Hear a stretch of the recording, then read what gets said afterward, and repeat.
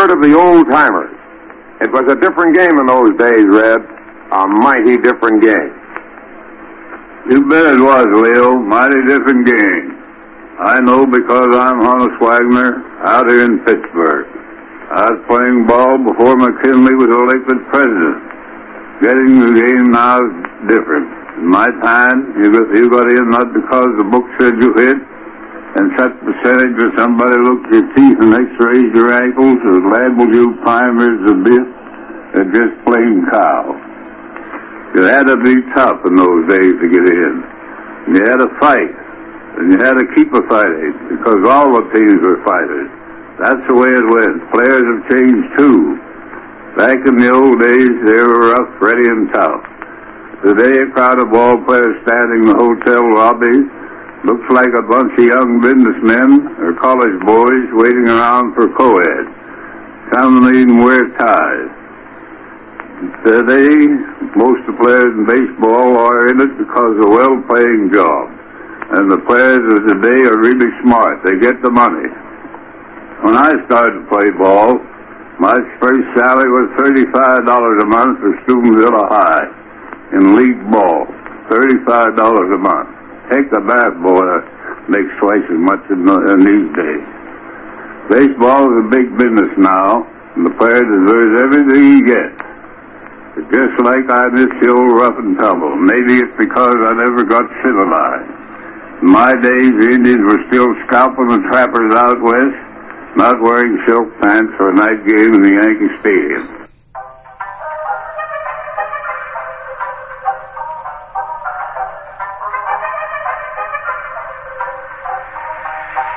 And John Wetland one more time set. And here comes the 2-2 pitch to Edgar Martinez down. A fastball swung on into deep center field.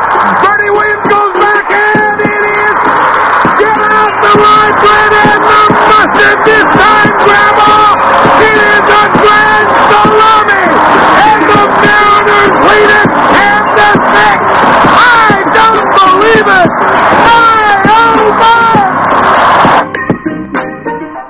From high atop the Robinson Gearing Studio Complex and straight out of God's country, Pawleys Island, South Carolina, the Let's Talk Baseball Podcast Network proudly presents Backwards K Pod.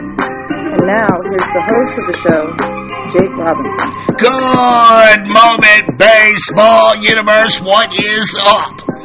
Once again, back is the incredible, the pod animal, Jake the Snake Robinson from the Let's Talk Baseball Podcast Network.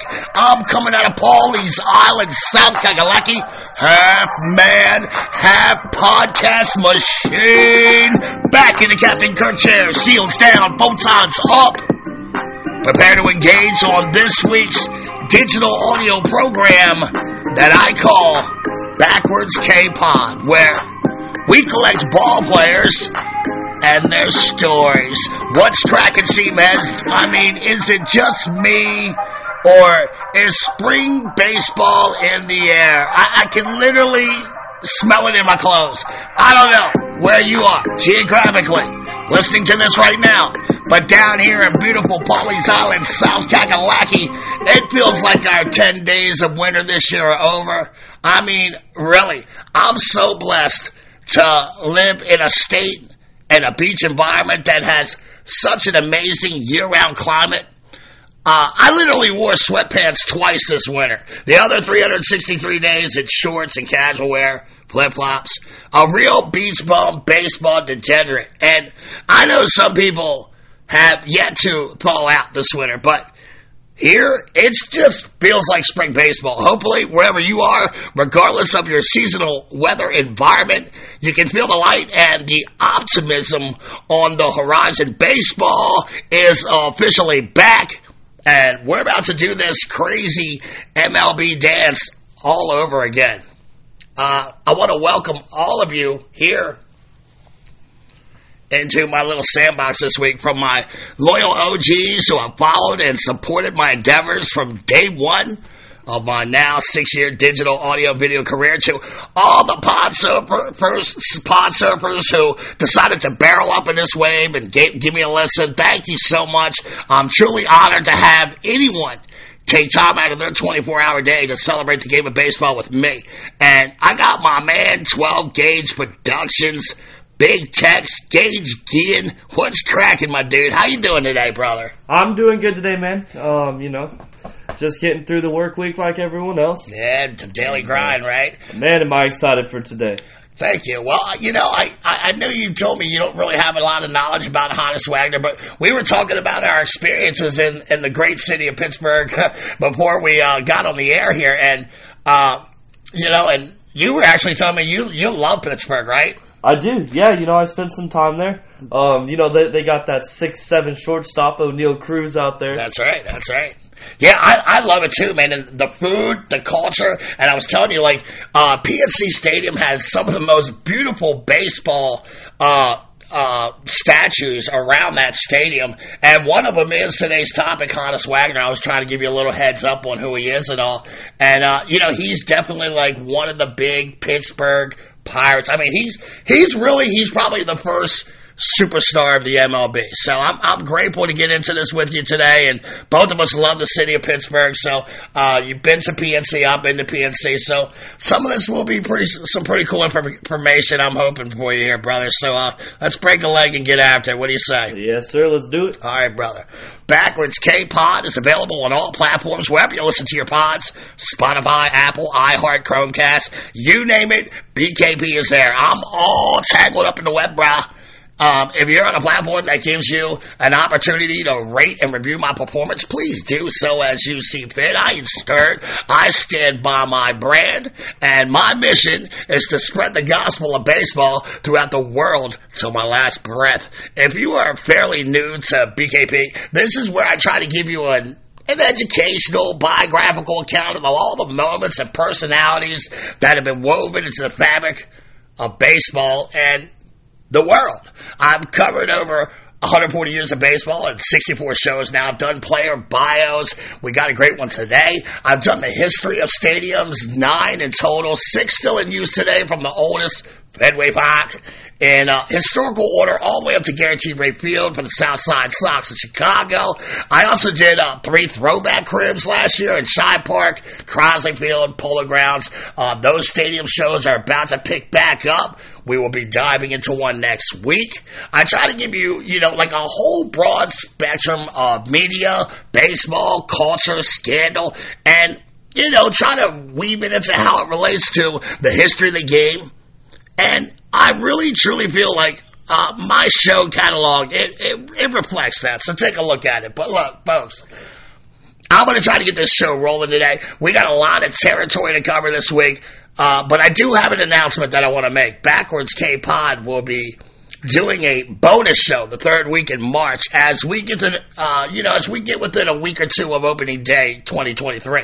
Now, hopefully, I'll pull this off and it's going to be a good time. I'm looking forward to the 2023 season, of course, like many of you are.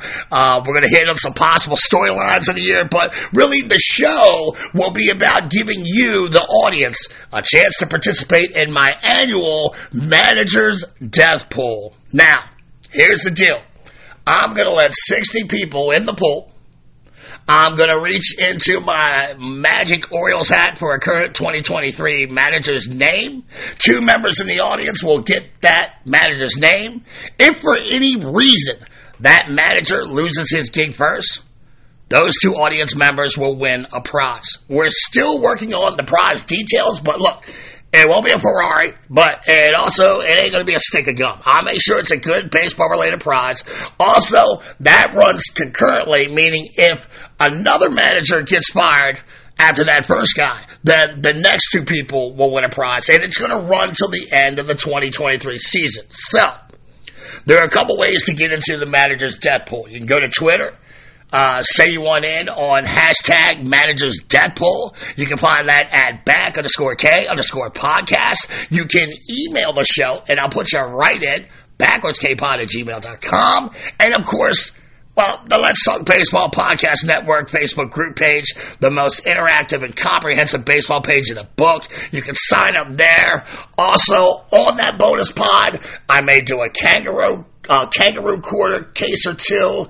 If I get a couple good cases from the LTBPN Facebook page. I've done this before. In fact, honestly, I believe I'm the only one in the history of pods to ever have a baseball kangaroo court on pods. I'd like to do it again on this bigger stage that I have now. So we'll see. Should be fun. Then again, that is going to be a bonus Backwards K-Pod. And that's going to be the third week of March. I did get a lot of great feedback on last week's show about the 1984 Detroit Tigers. I think my Gen X listeners enjoyed the nostalgia. And I got a lot of great responses to who would win between the 1984 Tigers and the 1989 A's. I mean, a ton of great responses, and I want to share some, but I think I better hold off this week and show those next week. So I just want to get this going on here. I'm definitely going to share some of those comments next week, though. Because, well, honestly, they were great opinions on both sides of that coin, and they were well thought out. And those are like the real, they're the best baseball arguments to me, right?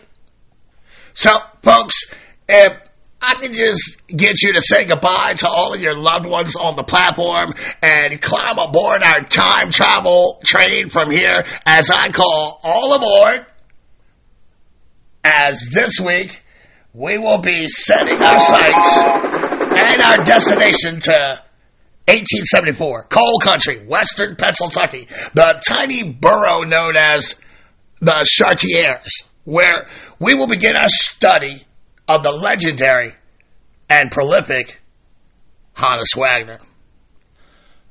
However, while we're en route to our destination, it is with a heavy heart that the baseball universe says goodbye to Tim McCarver, who died a few days ago on February 16th, 2023 of heart failure at the age of 81 in his hometown of Memphis, Tennessee. He was about as durable of a catcher as you will ever find in the history of baseball. He was twice an all-star, two-time world champion, and he played on 4 teams in over 4 different decades. McCarver was able to transcend time because after his playing career was over, a whole new generation of C-Meds, they knew him for his shrewd analysis, his literate use of metaphor, his command of storytelling, and articulating sound baseball thought. As well as, this penchant for predicting the next image we might see, and quite often, he was spot on. His broadcasting career, it spanned another 30 years, from his start in Philadelphia in 1980 to his famous pairing with Ralph Kiner in the Mets booth. He had stints with the Yankees and Giants as well as his national appearance on 4 different networks. Through his informed perspective and that hint of Tennessee moonshine tenor in his speech patterns, he was widely recognized as one of the game's most familiar voices. Of course, like any long-tenured broadcaster, he dealt with his share of criticism by people who could never do his job in a million opportunities. They would say he talked too much, belabored the obvious. Some felt he was sometimes impressed with his own cleverness. Deion Sanders once took exception to his criticism and dumped a bucket of water over his head in front of everyone after a game. And such is the life of a public broadcaster. There's always a fucking hater. I think the only announcer I've ever seen escape that type of hater wrath was probably Vin Scully. I rarely ever saw Vin get trolled or, whatever that happens on social media. Like, I might have seen it 2 times, and, maybe he got trolled, and whenever that happens on social media, like, the 2 times, maybe, that I saw it happen, that troll was instantly eviscerated by other comments. Like, merciless stuff. So, Vin is truly, like, the one guy where I don't feel like there's, this visceral hate and trolling of him, that much. Even ardent Giants fans, they don't go there. But look, Tim McCarver had his detractors. I was never one of them. I thought he was great.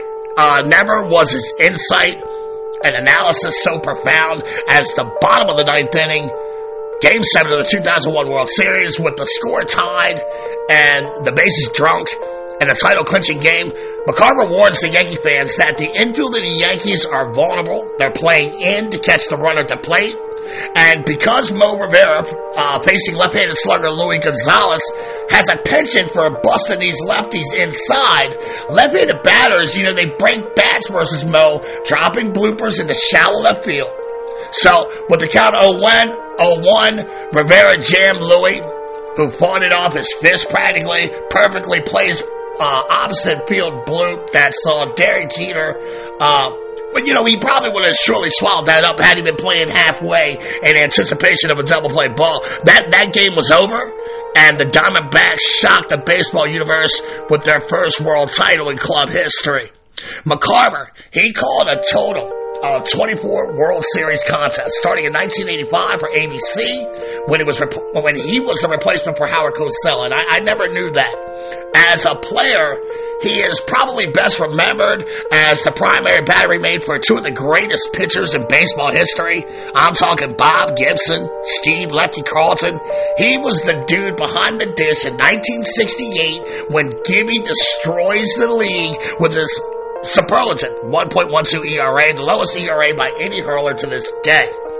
Lefty joined the Cards in 1965, and McCarver caught his first All-Star season in 68 and 69. McCarver gets traded to the Phils in 1970, and I bring that trade up because it would change the course of MLB forever, with, ramifications that are still felt today.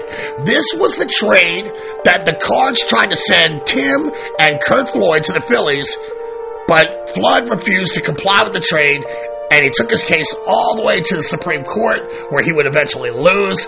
But this was the beginning of the unraveling of the oppressive reserve clause, where ballplayers began this fight for the right of free agency.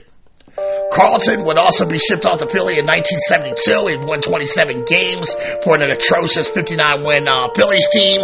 McCarver then goes on to have stops in Montreal, back to St. Louis, and then Boston, where his career looks to be ending.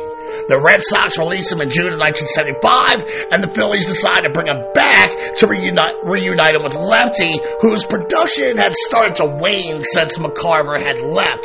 The Phils make him Carlton's personal catcher, and they have the youngster Bob Boone catch the other starters.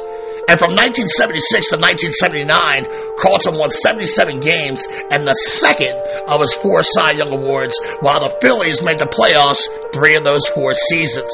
So, I tell you what, most people younger than me by just 5 years or so, probably my partner here's age, you probably only know him as the voice of the ball game on the TV. But let's take a long look at his credible playing career. Tim McCarver, 21-year MLB career from 1959 to 1980. Again, that spans over 4 decades. A multi-sport star at Segregated Christian Brother Academy in Memphis, Tennessee. He was recruited by Notre Dame, Alabama, and Tennessee to play football. He was also pursued by the Cards, Giants, and Yankees at the same time to play baseball. And McCarver chose to play baseball because of, the chance to get that cash up front. And at 17 years old, he signs with the St. Louis Cardinals for $75,000. A career of 28.3 WAR, 1,909 games, 6,026 plate appearances, 590 runs, 1,501 hits, 242 doubles. He averaged 5 triples every 162 games with 57. Not bad for a catcher. 97 career home runs, not a prolific power bat. 645 RBIs, 61 stolen bases, 47 times caught. And while he didn't have an explosive power stick, he had discipline, he had a good eye, 548 walks, 422 strikeouts, 2,148 total bases, and a 271, 337, 388 slash, which, look, that's not bad for a catcher who is really more valued for his defense, pitch calling, and decision-making behind the dish. A 725 OPS and a 102 OPS plus. 2-time All-Star, 2-time World Champion, runner-up for the 1967 NL MVP to Orlando Cepeda, 2012 Ford C. Frick Award. He's inducted to the National Baseball Hall of Fame in Cooperstown, New York, 2016 Sports Broadcasting Hall of Fame. And If you want to go deep into this nerd analytical rabbit hole like I'm prone to do sometimes, I would say compare his game and stats to guys like Jim Sundberg and to some extent Thurman Munson. And I have some sound here by McCarver. I think Gage has it loaded up here. He takes a look back at his incredible baseball life, and this is what he had to say.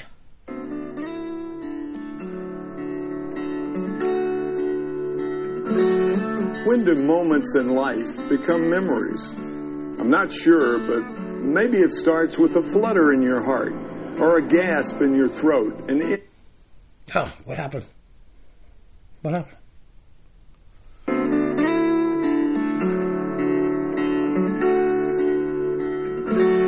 When do moments in life become memories? I'm not sure, but maybe it starts with a flutter in your heart or a gasp in your throat and ends with just the hint of a tear in your mind's eye. Maybe it's the magic of October, because when it comes to baseball, I have never felt more moments to remember than in the World Series.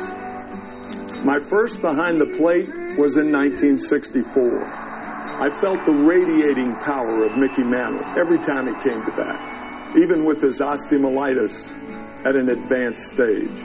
I could hear him groan when he swung and missed, but oh, when he connected, it was something.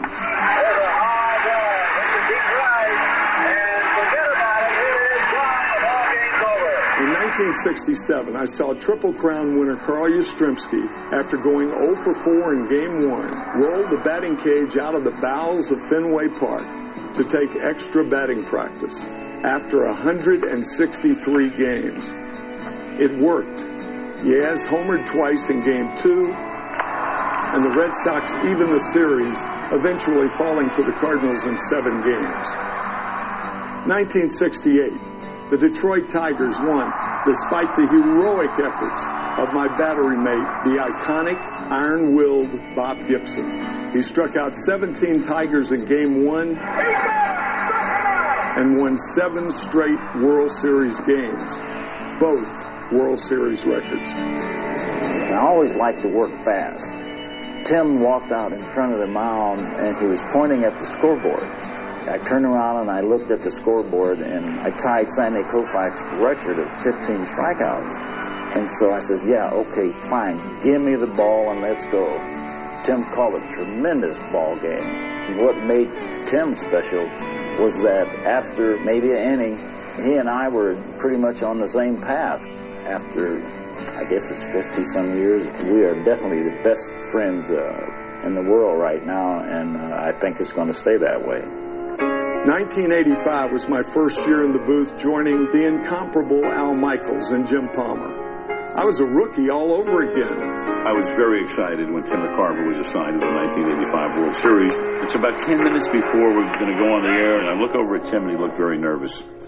And it surprised me. So he said, let me ask you this. Are you more nervous before Game 1 of the World Series as a player or as a broadcaster? And he looked at me wide-eyed and said, are you kidding? As a broadcaster. 4 years later at Candlestick Park, the earth moved violently before Game 3, testing San Francisco's courageous populace.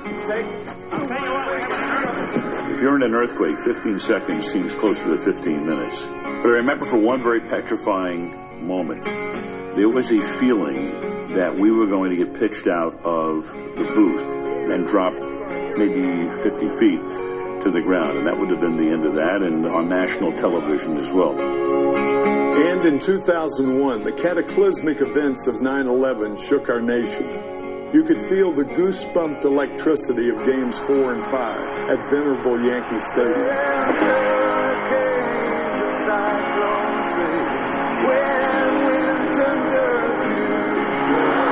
What a privilege. You know, I have witnessed 27 fall classics in the last 50 years in person, either squatting, sitting, or standing. A remarkable play, unbelievable. And that's more than I could have ever asked from this fascinating game.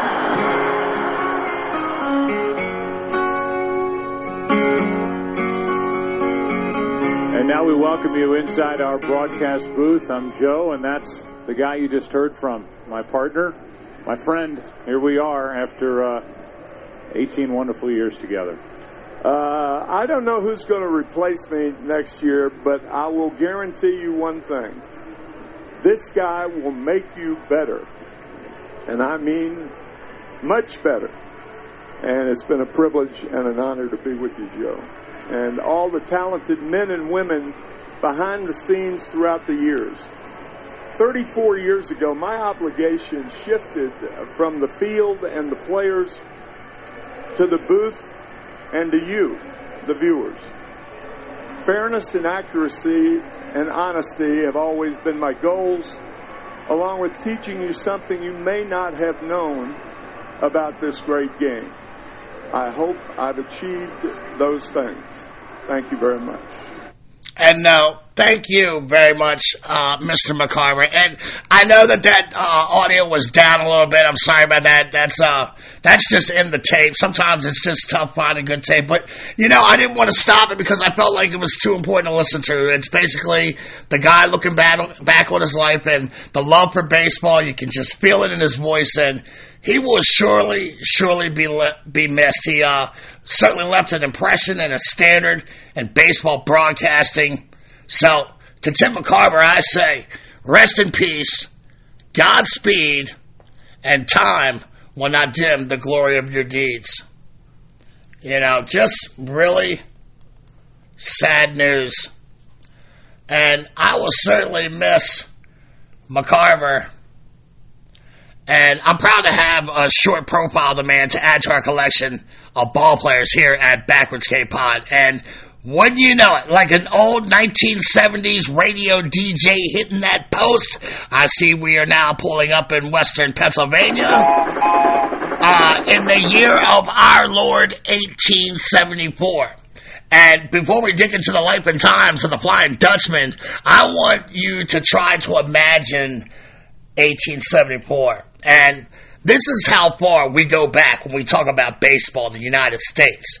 There is political strife, expansionism, a young country, not even 100 years old, still fighting growing pains. Check this out, Big Gage. It's the year that armed Democrats seized the Texas government, ending radical Reconstruction. Wow. Almost sounds familiar to the, I'm just saying, it's just crazy, right?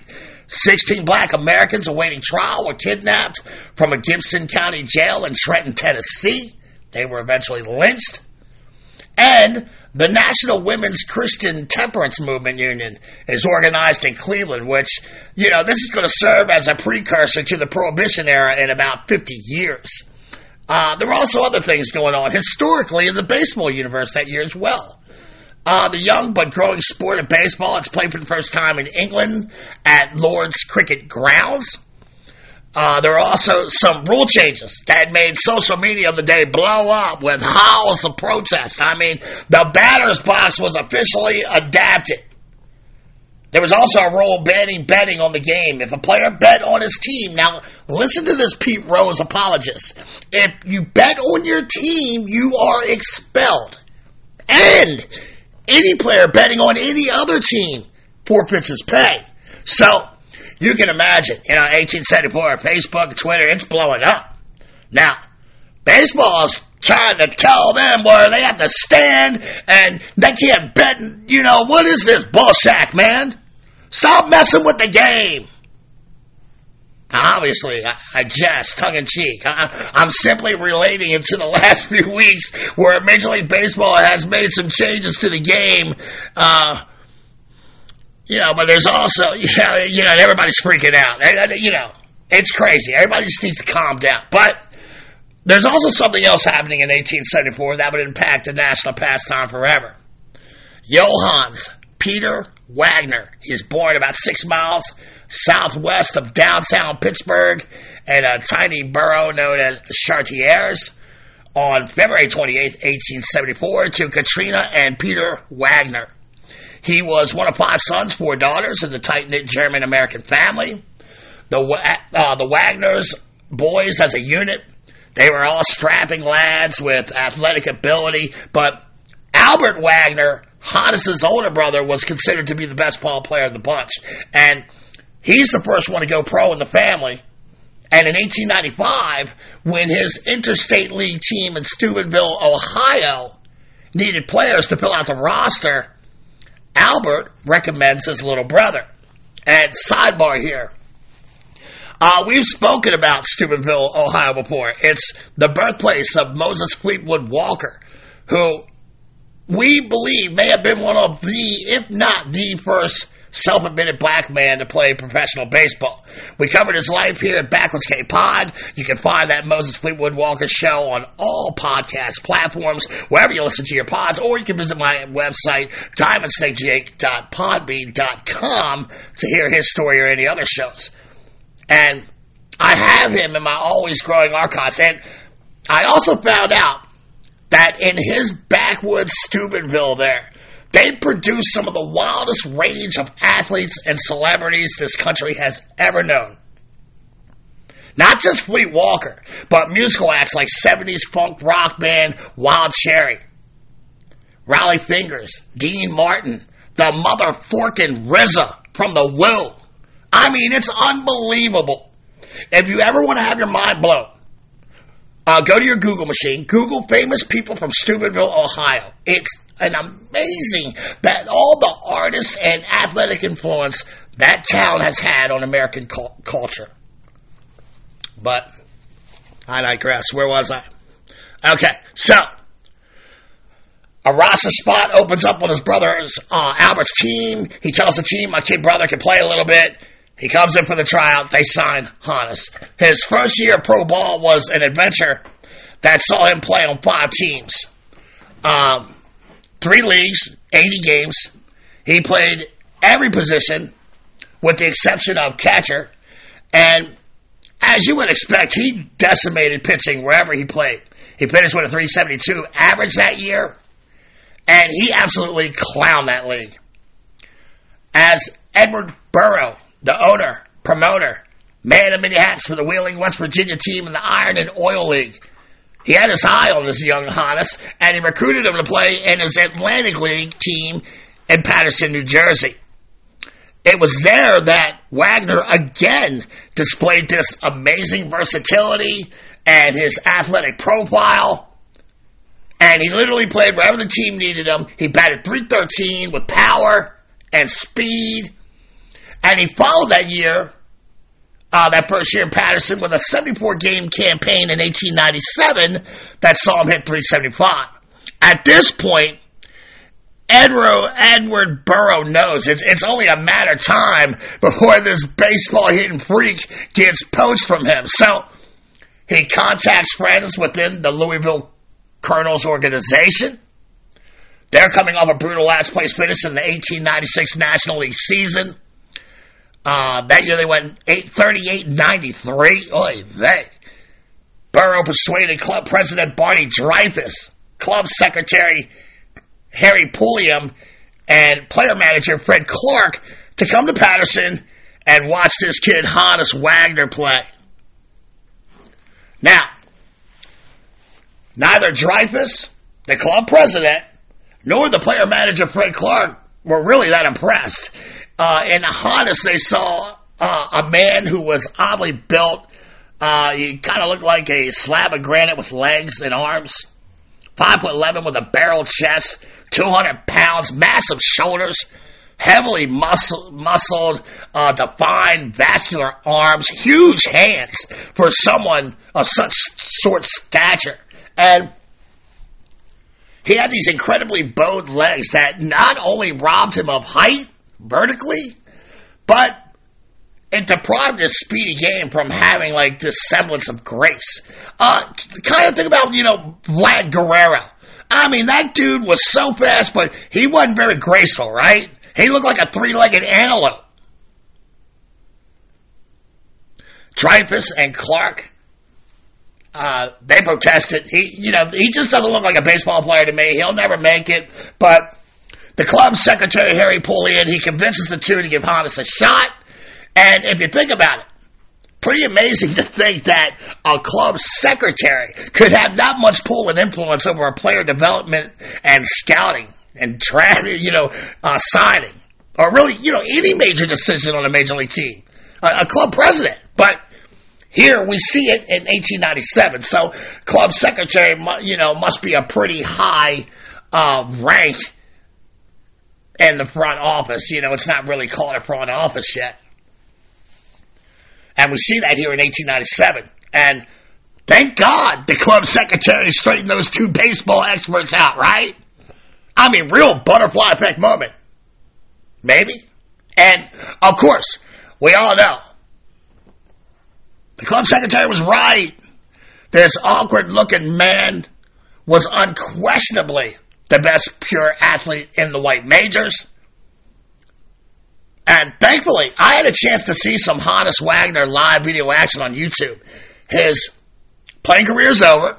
He's a little more odd-looking as he has added a few pounds, but he's still spry enough to hang with these young pirates at the time, and you really get a glimpse into Wagner's template of skills. To see him in his straight up and down stance was to witness the raw power of a dead ball era player. He swung a bat that was well over 40 ounces. Like Ty Cobb, Honus Wagner deployed a hands-apart grip on his bat. It wasn't as radical as Ty's, whose hands were separated by a good 4 inches or so. But Wagner learned to adjust his grip on the fly, pitch by pitch, depending on what he was looking for. If he was looking inside and trying to pull that pitch, he would slide his top hand down to almost touch his bottom hand. And if he wanted to slap at holes, he would widen the grip depending on, which hole he was shooting for.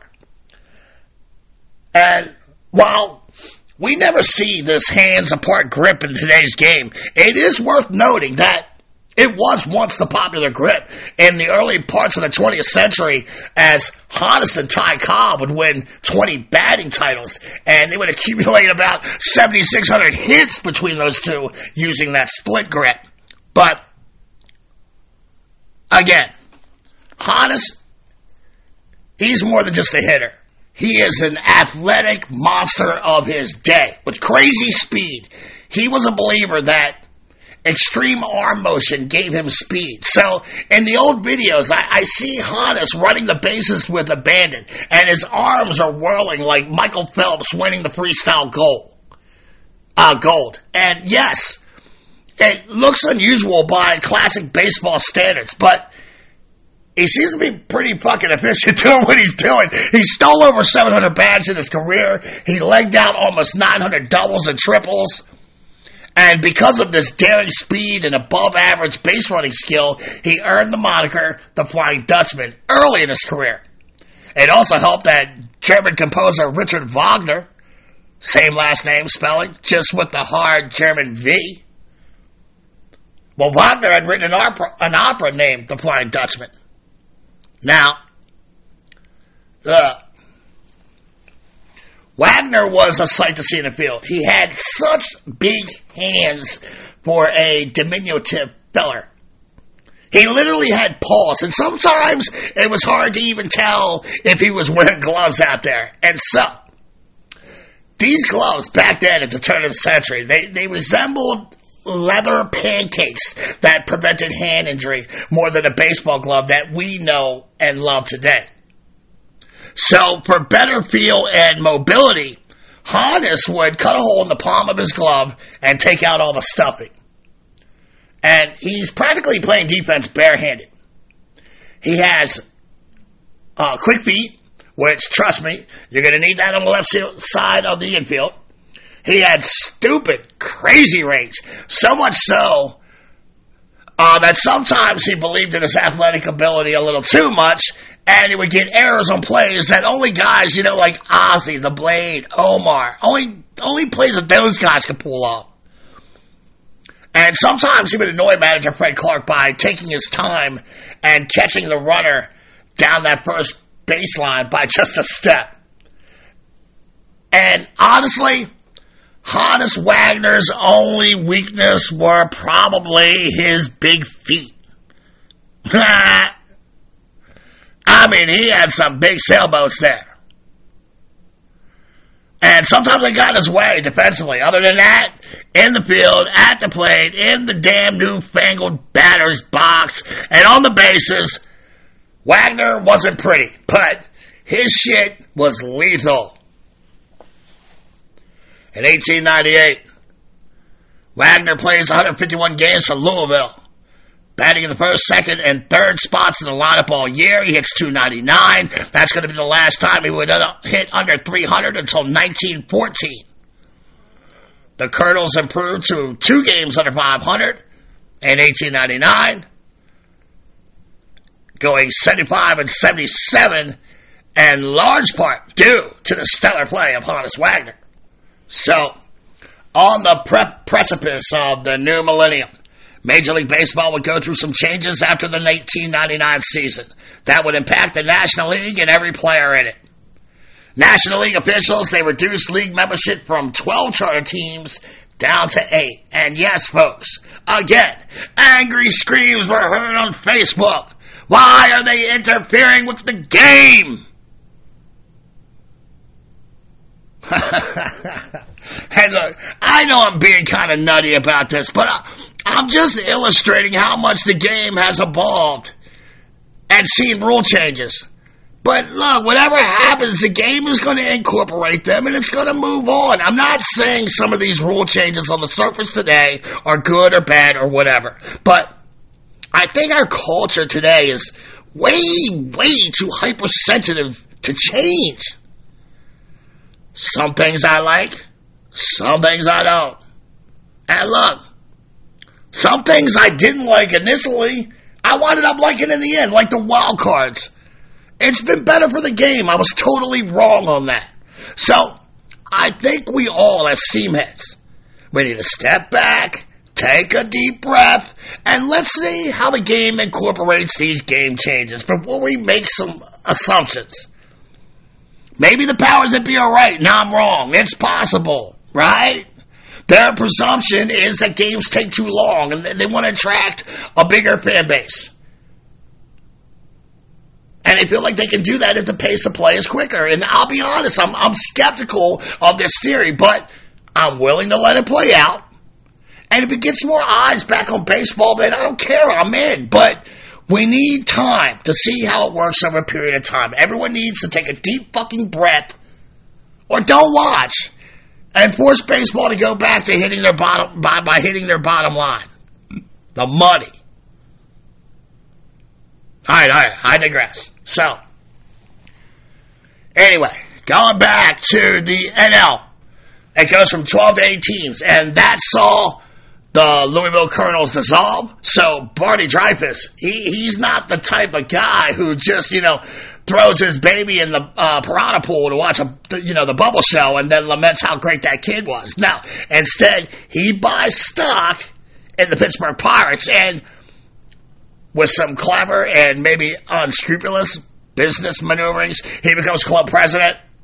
He then does a total reboot to the organization, cutting the unproductive players on the current roster and replacing them with the top players from the Louisville club. And of course, Honus, being the best of the best players on his Colonels, he's the premier player of the Exodus from Kentucky that is now taking him back home to Pittsburgh. So, Honus Wagner and the new look 1900 Pittsburgh Pirates, they responded, finishing second behind the Brooklyn Superbuzz for the NL pennant. And Wagner rewards his hometown fans with a season for the ages, to me. It's probably his second best season statistically. Many would say his best season was 1908. All of his seasons are sick, but this first year in the Berg, it's ridiculous. And I'm not going to give you in-depth steps from every year, but let's take a look at that 1900 season. Honus Wagner's first in his hometown Pirates gear. So let's see here. Honus Wagner, 1900 season, first year back home with Pittsburgh. He had a 6.9 WAR, 135 games, 580 plate appearances. His 302 total bases had led the National League, and you guys know by now, I'm a huge proponent of total bases. It's probably my favorite offensive stat. And look, 302 of them, that absolutely makes me horny, baby. Yeah. He led the NL in doubles with 45, triples with 22. You heard me, folks, 22 triples. Eat that. He also led the NL in 1900 with a 398 average, a 573 slug, a 1.007 OPS, and a 176 OPS plus. I mean, it's truly one of the greatest segregated dead ball era seasons ever. So, all those things. He led the National League in doubles, triples, average, slug, OPS, OPS plus, total bases. But wait, there's more. He scored 107 runs, he ranked down 201 hits, dropped dome 4 times, 100 RBIs, 38 stolen bases, 41 walks. He only struck out 17 times, folks. Again, 580 plate appearances, good brothers and sisters, 17 strikeouts, and a 434 OBP, one of the greatest statistical baseball seasons ever. Certainly, I mean, one of the best of his era for sure. And that, ladies and gentlemen, is a 1900 season for the Flying Dutchman, Honus Wagner. And look, the truth is, this decade, from 1900 to 1909, it belonged to Honus. He owned it like a pimp. He finished the decade off by leading that span in every offensive stat except for triples, where he finished second in the decade to Sam Crawford of the Reds and the Tigers, and he was 5th in home runs. And a summary of Wagner's year-by-year hitting accolades reads as followed. 7-time batting champ. Led the NL 4 times in OBP, slugging 6 times, runs twice. Only led the league once in hits, which that surprises me a little bit. 6 times he set the league standard for total bases. 7 times he paced the league in doubles, 3 times for triples, 4 times for RBIs, 5 times he led the league in stealing. So I'm trying to draw this picture to you. In your mind, what the first Major League Baseball superstar looks like. It's a short dude who looks a little funny, but he's totally ripping the baseball establishment apart with his glove, defense abilities, and sick-ass stick. The only thing he doesn't do regularly is drop dog, but that's not the game yet for another decade. And to be fair, he is comparable to the best dead ball power hitters of his day, as he did finish 5th in home runs from 1900 to 1909. The rise of the junior circuit, American League in 1900, it triggered this bidding war and poaching of players from rival teams. The now suddenly open and expansive market, it saw the American League effectively raid the NL for talent and destroy a lot of these teams in the process. Wagner showed his loyalty to his hometown team and Barney Dreyfuss when he allegedly was offered $20,000 up front to play for the Chicago White Stockings. Some have questioned the veracity of that story, but whether it happened or is completely apocryphal, it certainly didn't hurt Wagner's relationship with Pirates fans nor his legacy. I also think it's important to tell you that $20,000 in 1900, it has the purchasing power of around $715,000 today in the 2023 economy. The Pirates would escape the American League incursions relatively unscathed, captured NL pennants in 1901, 1902, and 1903. And finally, that elusive World Series chip in 1909. Pittsburgh was the elite National League team for the first decade of the 20th century. Their 938, 538 record and 636 winning percentage, it's the best during that span. It's even better than the Red Sox, who were basically, baseball royalty during those years. The Pirates were an elite NL powerhouse of a team. The 3-year stranglehold, it begins in 1901 when Honus drives in 126 RBIs, the most of any season in the first decade of the 1900s, and that team would finish 7.5 games on top of filthy. And 1902, Flying D, he leads the league in slugs, stolen base, doubles, runs, RBIs. The Buccos, they go 103-36, winning the pennant by a still record 27.5 game margin over Brooklyn. And the Pirates, they did have a small problem in 02. That's finding him in everyday position. He played every position except for catcher that year. And yes, that includes 2 games on the bump. Now, check it out. Honus Wagner gave up 0 earned runs. He gave up quite a few unearned runs that year. And he has the lowest ERA of any player in the Hall of Fame.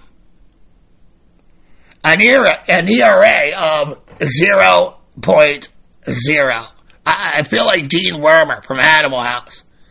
So, great trivia question and answer there. That's my gift to you. Walk with God to the nearest bar and win yourself a couple drinks with that one. Honus would finally find his home at shortstop on a permanent basis in 1903. So, backtrack a little here. I want to make sure I give you the timeline correctly. Wagner played shortstop in 1901 for the most part, and looked like that was going to be his home from the beginning, especially after longtime Buccos shortstop Bones Ely. Oh, what a great baseball name, Bones Ely. He jumps to the American League, but Wid Conroy, that's another great name, Widow Conroy, Wid Conroy. He would take over the shortstop position in 1902, pushing Wagner to right field. And look, I'm sure many of you have probably never heard of Wid Conroy in your life. And you really should read up on that dude. Go to your Google machine and search Wid, W-I-D, Conroy. And tell me that's not one of the craziest baseball stories you've ever fucking heard. Anyway, Wid Conroy, he's exposed as a poaching spy for the American League, and the Pirates would release him. The club then tried Tommy Leach at shortstop, with Wagner playing third, but player manager Clark would coax the two into swapping positions, and Honus grudgingly took the shortstop position for good. Despite that minor position controversy, Wagner continued to blister NL pitchers, finishing with a .355 batting average.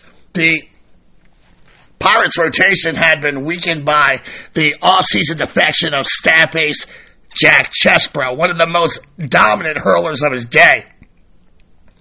He would bolt the Berg to play for the New York Highlanders, whose, we all know their destiny has become the Yankees. But even without Chesbro, the Buccos finished 91-49. They won the NL pennant, which up to this point, winning the league pennant, it's ostensibly, it's like you're the champ, because there's no World Series yet. Well, towards the end of the year, Pirates owner Barney Dreyfuss, he challenges the American League to a championship series at the end of the season.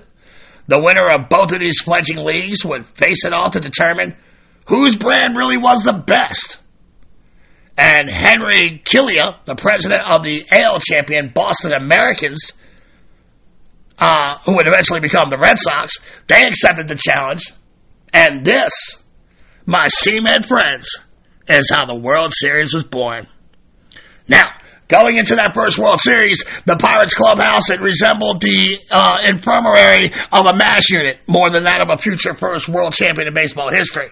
Honus Wagner was nursing a sore right leg. Sam Lever's arm was wrecked. Pitcher Ed Dehaney, he literally had an emotional collapse down the stretch of the season. And to reiterate, they lost staff ace Chesbro to the Highlanders. Even with all those injuries, the Pirates went into the best-of-9 series as the odds-on favorites amongst the gamblers.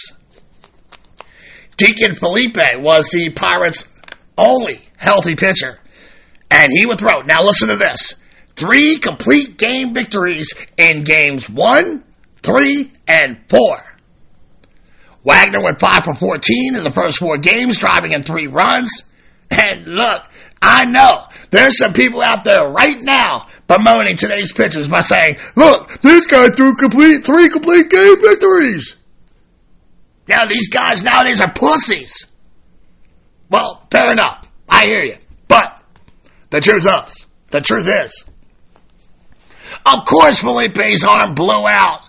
And Boston would sweep the next 4 games of the, off the strength of Cy Young and Bill Janine's pitching and the hitting of Americans' third baseman Jimmy Collins to take the first World Series title in baseball history. Of course his arm blew out. After his great start in the first 4 games, Wagner's bat turned to ice as he went 1 for 14 in the final 4 games. He looked like shit on defense. He committed a series-leading 6 errors. But the worst cut to Wagner's competitive being was becoming that final out of the series via the backwards K, frozen pizza style. From 1904 to 1907, the Pirates moved back and forth between second and fourth place. Occasionally, they would challenge the Cubbies and Giants for NL supremacy. In 1906, he leads the league in doubles, runs. He also begins a 4 consecutive year streak of winning the National League batting title. And Honus loves playing pro baseball, but he also loves his offseason. So he would routinely resist showing up to spring training or, at least delay his appearance as long as he could. He absolutely loathes spring training. And I mean, I kind of get it. I'm forking, Honus Wagner. I'll be ready when you need me. He would pack on extra LBs during the off season to stay in shape. He would, he loved to hunt, fish. He enjoyed a new sport breaking out across America called basketball. And he played on several teams. The horseless buggy began to making its mark on American society. And Wagner was a fan of automobiling, as they called it in those days. Unfortunately for Dutch, he was more enthusiastic than he was able, as he had several mishaps while driving. Fortunately for Dutch, he bought and opened a car garage to repair cars and sell the Regal. But Honus was not a salesman. He loved tinkering, and he loved learning about engines. His huge hands were always covered in mechanics grease when he was in the garage. A real seamhead gearhead. He raised chickens. He had simple tastes in life. I would consider him frugal, but not miserly. He was armed with savvy business advice from Dreyfus. And Honus made some wise investments in real estate. He figured he was on solid financial ground, so he retired in 1907. The end. Now, look, the Pirates are, they're in red alert mode here. They can't lose Wagner at the height of his baseball powers. The front office intent on keeping their star happy. They sat down to talk with him. And Honus said, look, I'm tired. My body hurts. Maybe I just need, a year out to reboot. Now, he actually said reboot. He's probably the first person that ever said it.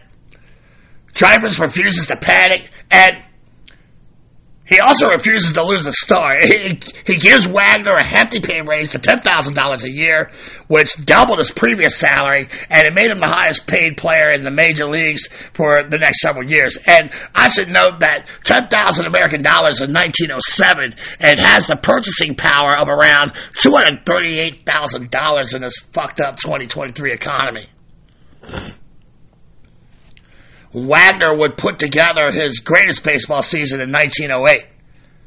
Bill James, a historian I respect very much, he considers Wagner's 1908 season the greatest season by a player not named Barry Bonds.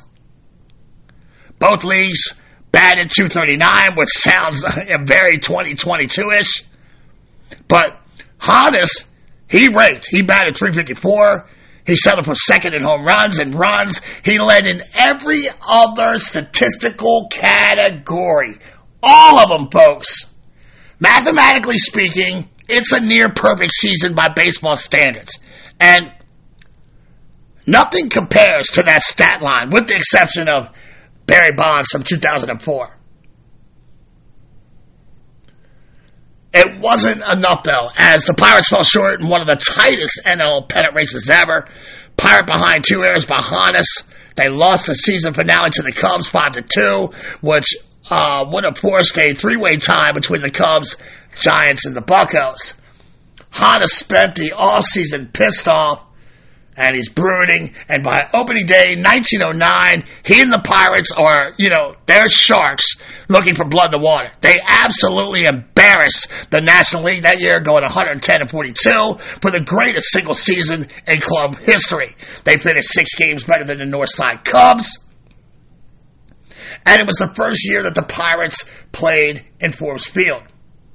And oh, man, I can't wait. That's a stadium who is on the upcoming schedule, and I look forward to working on that, learning about Forbes Field. Wagner again set the NL standard for average slugging, on-base percentage, doubles, RBI, total bases, extra base hits. And it set the stage for Pirates versus Tigers, best of 7 World Series. The matchup was chock full of compelling storylines for the growing young sport. You had Detroit coming on 3 straight AL pennants, and of course you had the matchup of the 2 best hitters on the planet at that time, Ty Cobb, the Georgia Peach, versus Honus Wagner, the Flying Dutchman. And the series, it didn't disappoint. It lived up to the hype, and Wagner would wash away the taste from his mouth of that demoralizing 0-3 season versus Boston. The Buccos behind pitcher Babe Adams and the hitting of Clark, Honus, and Leach would lead Pittsburgh to their first world title. Wagner, he outplayed Cobb, batting .331 to Cobb's .231. He stole more bags, 6-2. He collected more RBIs than the Georgia Peach, 6-5. In fact, Wagner's 6 steals in the 1909 World Series, it stood as a record until Lou Brock had 7 steals in both the 1967 and 1968 World Series. For almost 60 years, that World Series record stood. The series win, it had to feel good for Honus after being vindicated for that 0-3 debacle and proving during the series that he is comparable and maybe even better than the great Ty Cobb.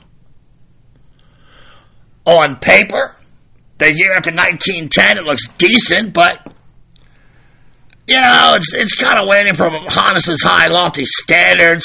His .320 average is his lowest since 1898. He tied teammate Bobby Byrne for the NL lead in hits with 178. The only time he would ever lead the NL in hits. That just still, it blows me away. But the season was a disaster from the team perspective.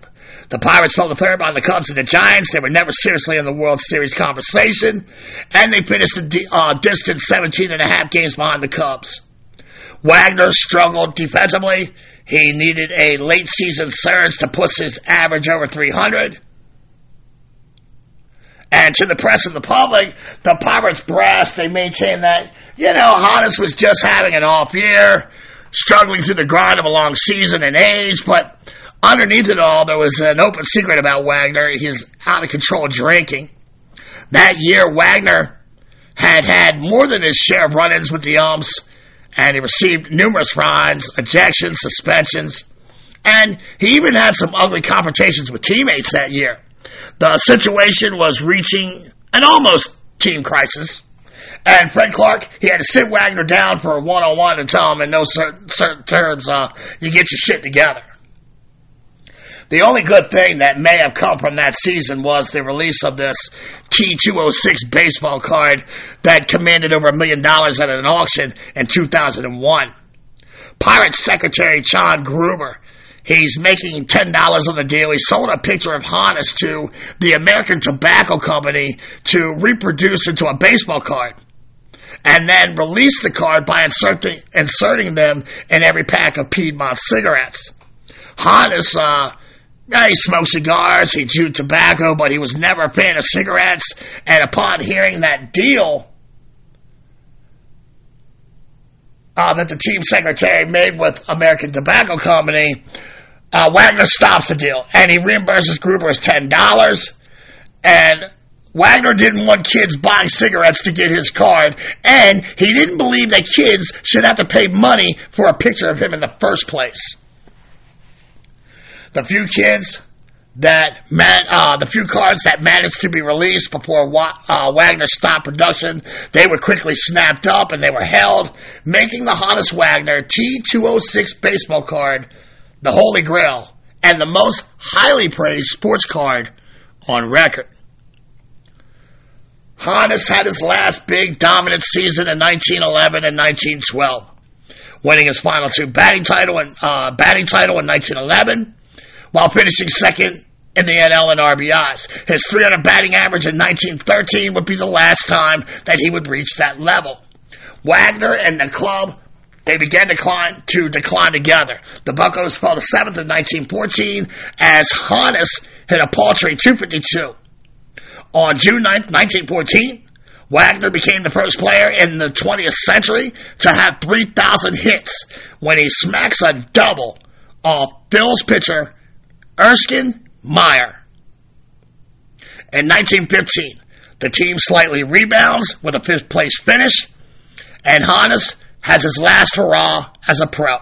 He played in 156 games, had 32 doubles, 17 triples as well, and he drove in 78 runs. On July 29th, 1915, he drops grand salami dong all over Brooklyn pitcher Jem Pfeffer's lips. And at 41 years old, it is presumed at the time that he was the oldest player to hit a grand slam. Players manager Fred Clark, he called it a career after 1915. Dreyfus brings in Jimmy Callahan to take the helm of the Pirates ship, but the club would finish in 6th place with Wagner's modest .287 average, still good enough for 8th best in the National League. On December 31st, he would marry Bessie Bain Smith, a woman he had been dating for years.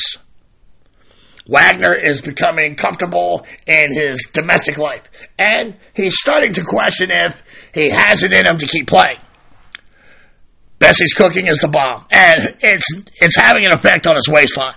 He was no longer interested in working out or hunting in the off-season. And the season started out okay, but Honus and the Pirates began to realize that, the run's over, and all good things must end. Wagner bats .267 in 75 games. The club fires Callahan. They offer Wagner the opportunity to be a player manager. Wagner, out of loyalty, accepts, but after going 1-4 in the first 5 games, he tells Dreyfus, this ain't for me. He played his last game on September 17th, when he played 3 innings at second base. After retirement, the Wagners were awaiting the birth of their first child. Tragically, Elva Katrina was stillborn on January 9th, 1918. Honus dealt with this grief by throwing himself into his work, traveling from state to state, urging Americans to invest in Liberty bonds.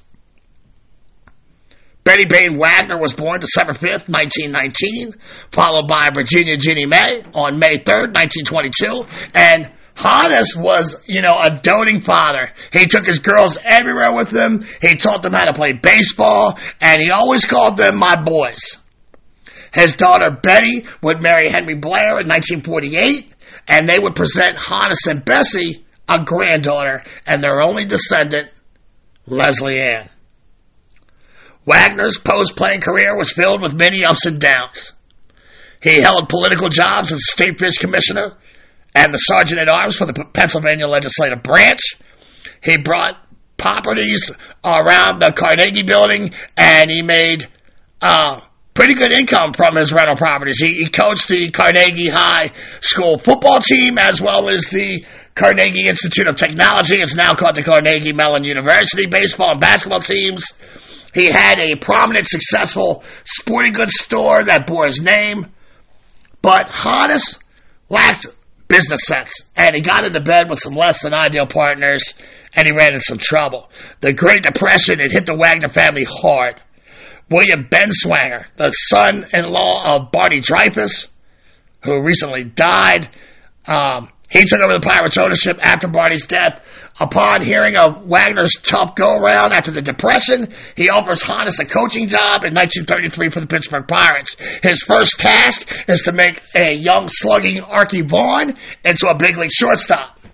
And Vaughan admired Honus and took his teaching seriously enough to go all the way to the fucking Hall of Fame.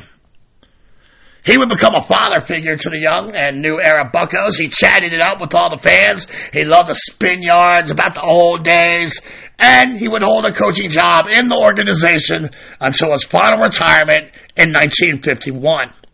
The greatest moment in Honus's life, after Bessie and the boys, was his induction in the inaugural class of the 1939 Baseball Hall of Fame. It's widely considered the greatest class ever. Joining Honus was AL rival Ty Cobb, Babe Ruth, Christy Mathewson, and Walter Johnson. The 5 charter members were inducted on June 12, 1939, and I can only imagine watching those 5 dudes sitting around reminiscing on days gone by. Wagner lived out the remainder of his life for the most part sequestered to his home in Carnegie. He made his last public appearance on April 30th, 1955 at the unveiling of a statue of himself that would stand in Shenley Park outside of Forbes Field. It's a 10-foot high statue that sits atop a granite base, and it's the image of Honus following through with that powerful swing, following the flight of the ball. When Crosley Field shut down, the stadium was moved to Three Rivers, where it graced that entranceway. Now it greets visitors to PNC Park at the main entrance of the Pirates' current crib. And I've seen the statue. I've touched it. It's very special. In fact, I'm going to be honest with you. All those statues outside of PNC, they're outstanding. They're some of the best baseball statues I've ever seen in my life. Honus, beset by age, illness, and injuries, Honus Wagner died in his Carnegie home on December 6, 1955, less than an hour after celebrating his wife's birthday with her. He was buried at Jefferson Memorial Cemetery in Pleasant Hills, Pennsylvania, which is just south of the Burgh. Wagner, he wasn't pious. He wasn't an angel. He wasn't a saint. Some rivals thought Honus was a gentleman off the diamond, but a little rough on it. He had a contentious relationship with a few of the NL umpires, and he was not a pleasure to be around when he was drunk. But Honus was the embodiment of the American dream. For a young country still trying to find a place in this brave new world, here's the son of a German immigrants who rose from humble roots to become one of the legendary ball players that ever did it. The first superstar of baseball. And look, frailties and flaws aside, he remains one of the first baseball heroes in our conscience.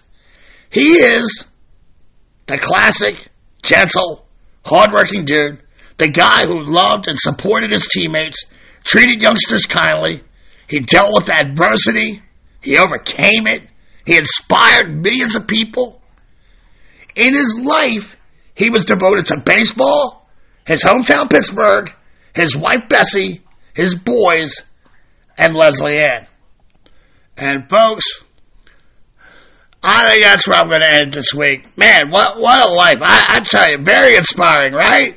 And I told you last week, as a stat nerd, I've always known about his prolific numbers and his gaudy stats, but I never really knew his story. So, now I can say that I know his story, and I'm proud to add it to our collection of ball players here at BKP. Before I jump out of here, I would be remiss if I didn't give you the final stat line for this baseball icon. And I learned that there are only four Major League Baseball players in the history of baseball that have museums for just their accomplishments alone. Those players are Ted Williams, Babe Ruth, Roberto Clemente, who has two, one in Pittsburgh and one in his homeland of Puerto Rico, and the other one is Honus Wagner, who, like Roberto, has a museum located in the Pittsburgh area. So, all my friends in Pennsylvania, and I got quite a few. I don't know how, as a Ravens fan, I got all these close friends in the heart of Steeler country. But it's true. I want to loathe these cork suckers, but I just can't. They're some of my truest friends in life. So, look, all yins need to do is load up the rod, grab a few of them Iron City beers, and head on out to the Honus Wagner Museum to learn about this monster. Let's take a look at the final stats of one of the greatest players who ever did it. Honus Wagner, the Flying Dutchman. He finished with a 130.8 WAR, 21-year career for the Louisville Colonels and the Pittsburgh Pirates. Good Lord, man, this guy is ridiculous. 2,794 games, 11,716 plate appearances, 4,870 career total bases, 1,753 runs scored. Good God, I'm getting tired just spitting it out to you. 3,420 hits. Again, he's the first player to match 3,000 hits in the 20th century. And he wasn't just a singles hitter. He amassed 643 career doubles, 252 triples, 101 home runs, which 101 home runs, that's a lot for a dead ball era player. You feel me? 1,732 RBI, 723 stolen bases, 963 walks, 735 strikeouts. And he finished, listen to this, 103, 28, 3, 91, 4, 67 slash in your face. An 858 OPS and a 151 OPS plus. In 1936, he's elected into the National Baseball Hall of Fame, Cooperstown, New York. And look, if you're looking for a ball player to compare him with, statistically, I suggest dudes like, Napoleon Lajoie, Eddie Collins, and of course, Tyrus Raymond Cobb. And there you have it, folks. The life and times of the Flying Dutchman, Honus Wagner. What an amazing ball player. And he should never be forgotten. I'm glad I had the opportunity to learn about this guy and present him on this platform here. And hey, I just hope you enjoyed listening to the story as much as I enjoyed telling it. And there's all kinds of stuff out there if you want to learn about Honus Wagner. A lot of cool stuff on YouTube, like actual film of him as a coach working out with the Pirates. Video of him and his last public appearance outside of Forbes Field at that statue ceremony where he's too weak to leave the car. They have actual speeches from him on YouTube. So if you're looking for a rabbit hole to jump into, there's plenty of stuff on YouTube to make that happen. And now, with Honus Wagner down now in the collection of ball players here, I can see him getting smaller and smaller in my rearview mirror, and I now chop the head of our baseball hydra, only to see two more baseball topics appear in its place. And I told you at the beginning of the show that I'm going to be diving into our stadium show next week. We're going to get back to the stadiums, baby. And it's special for me as,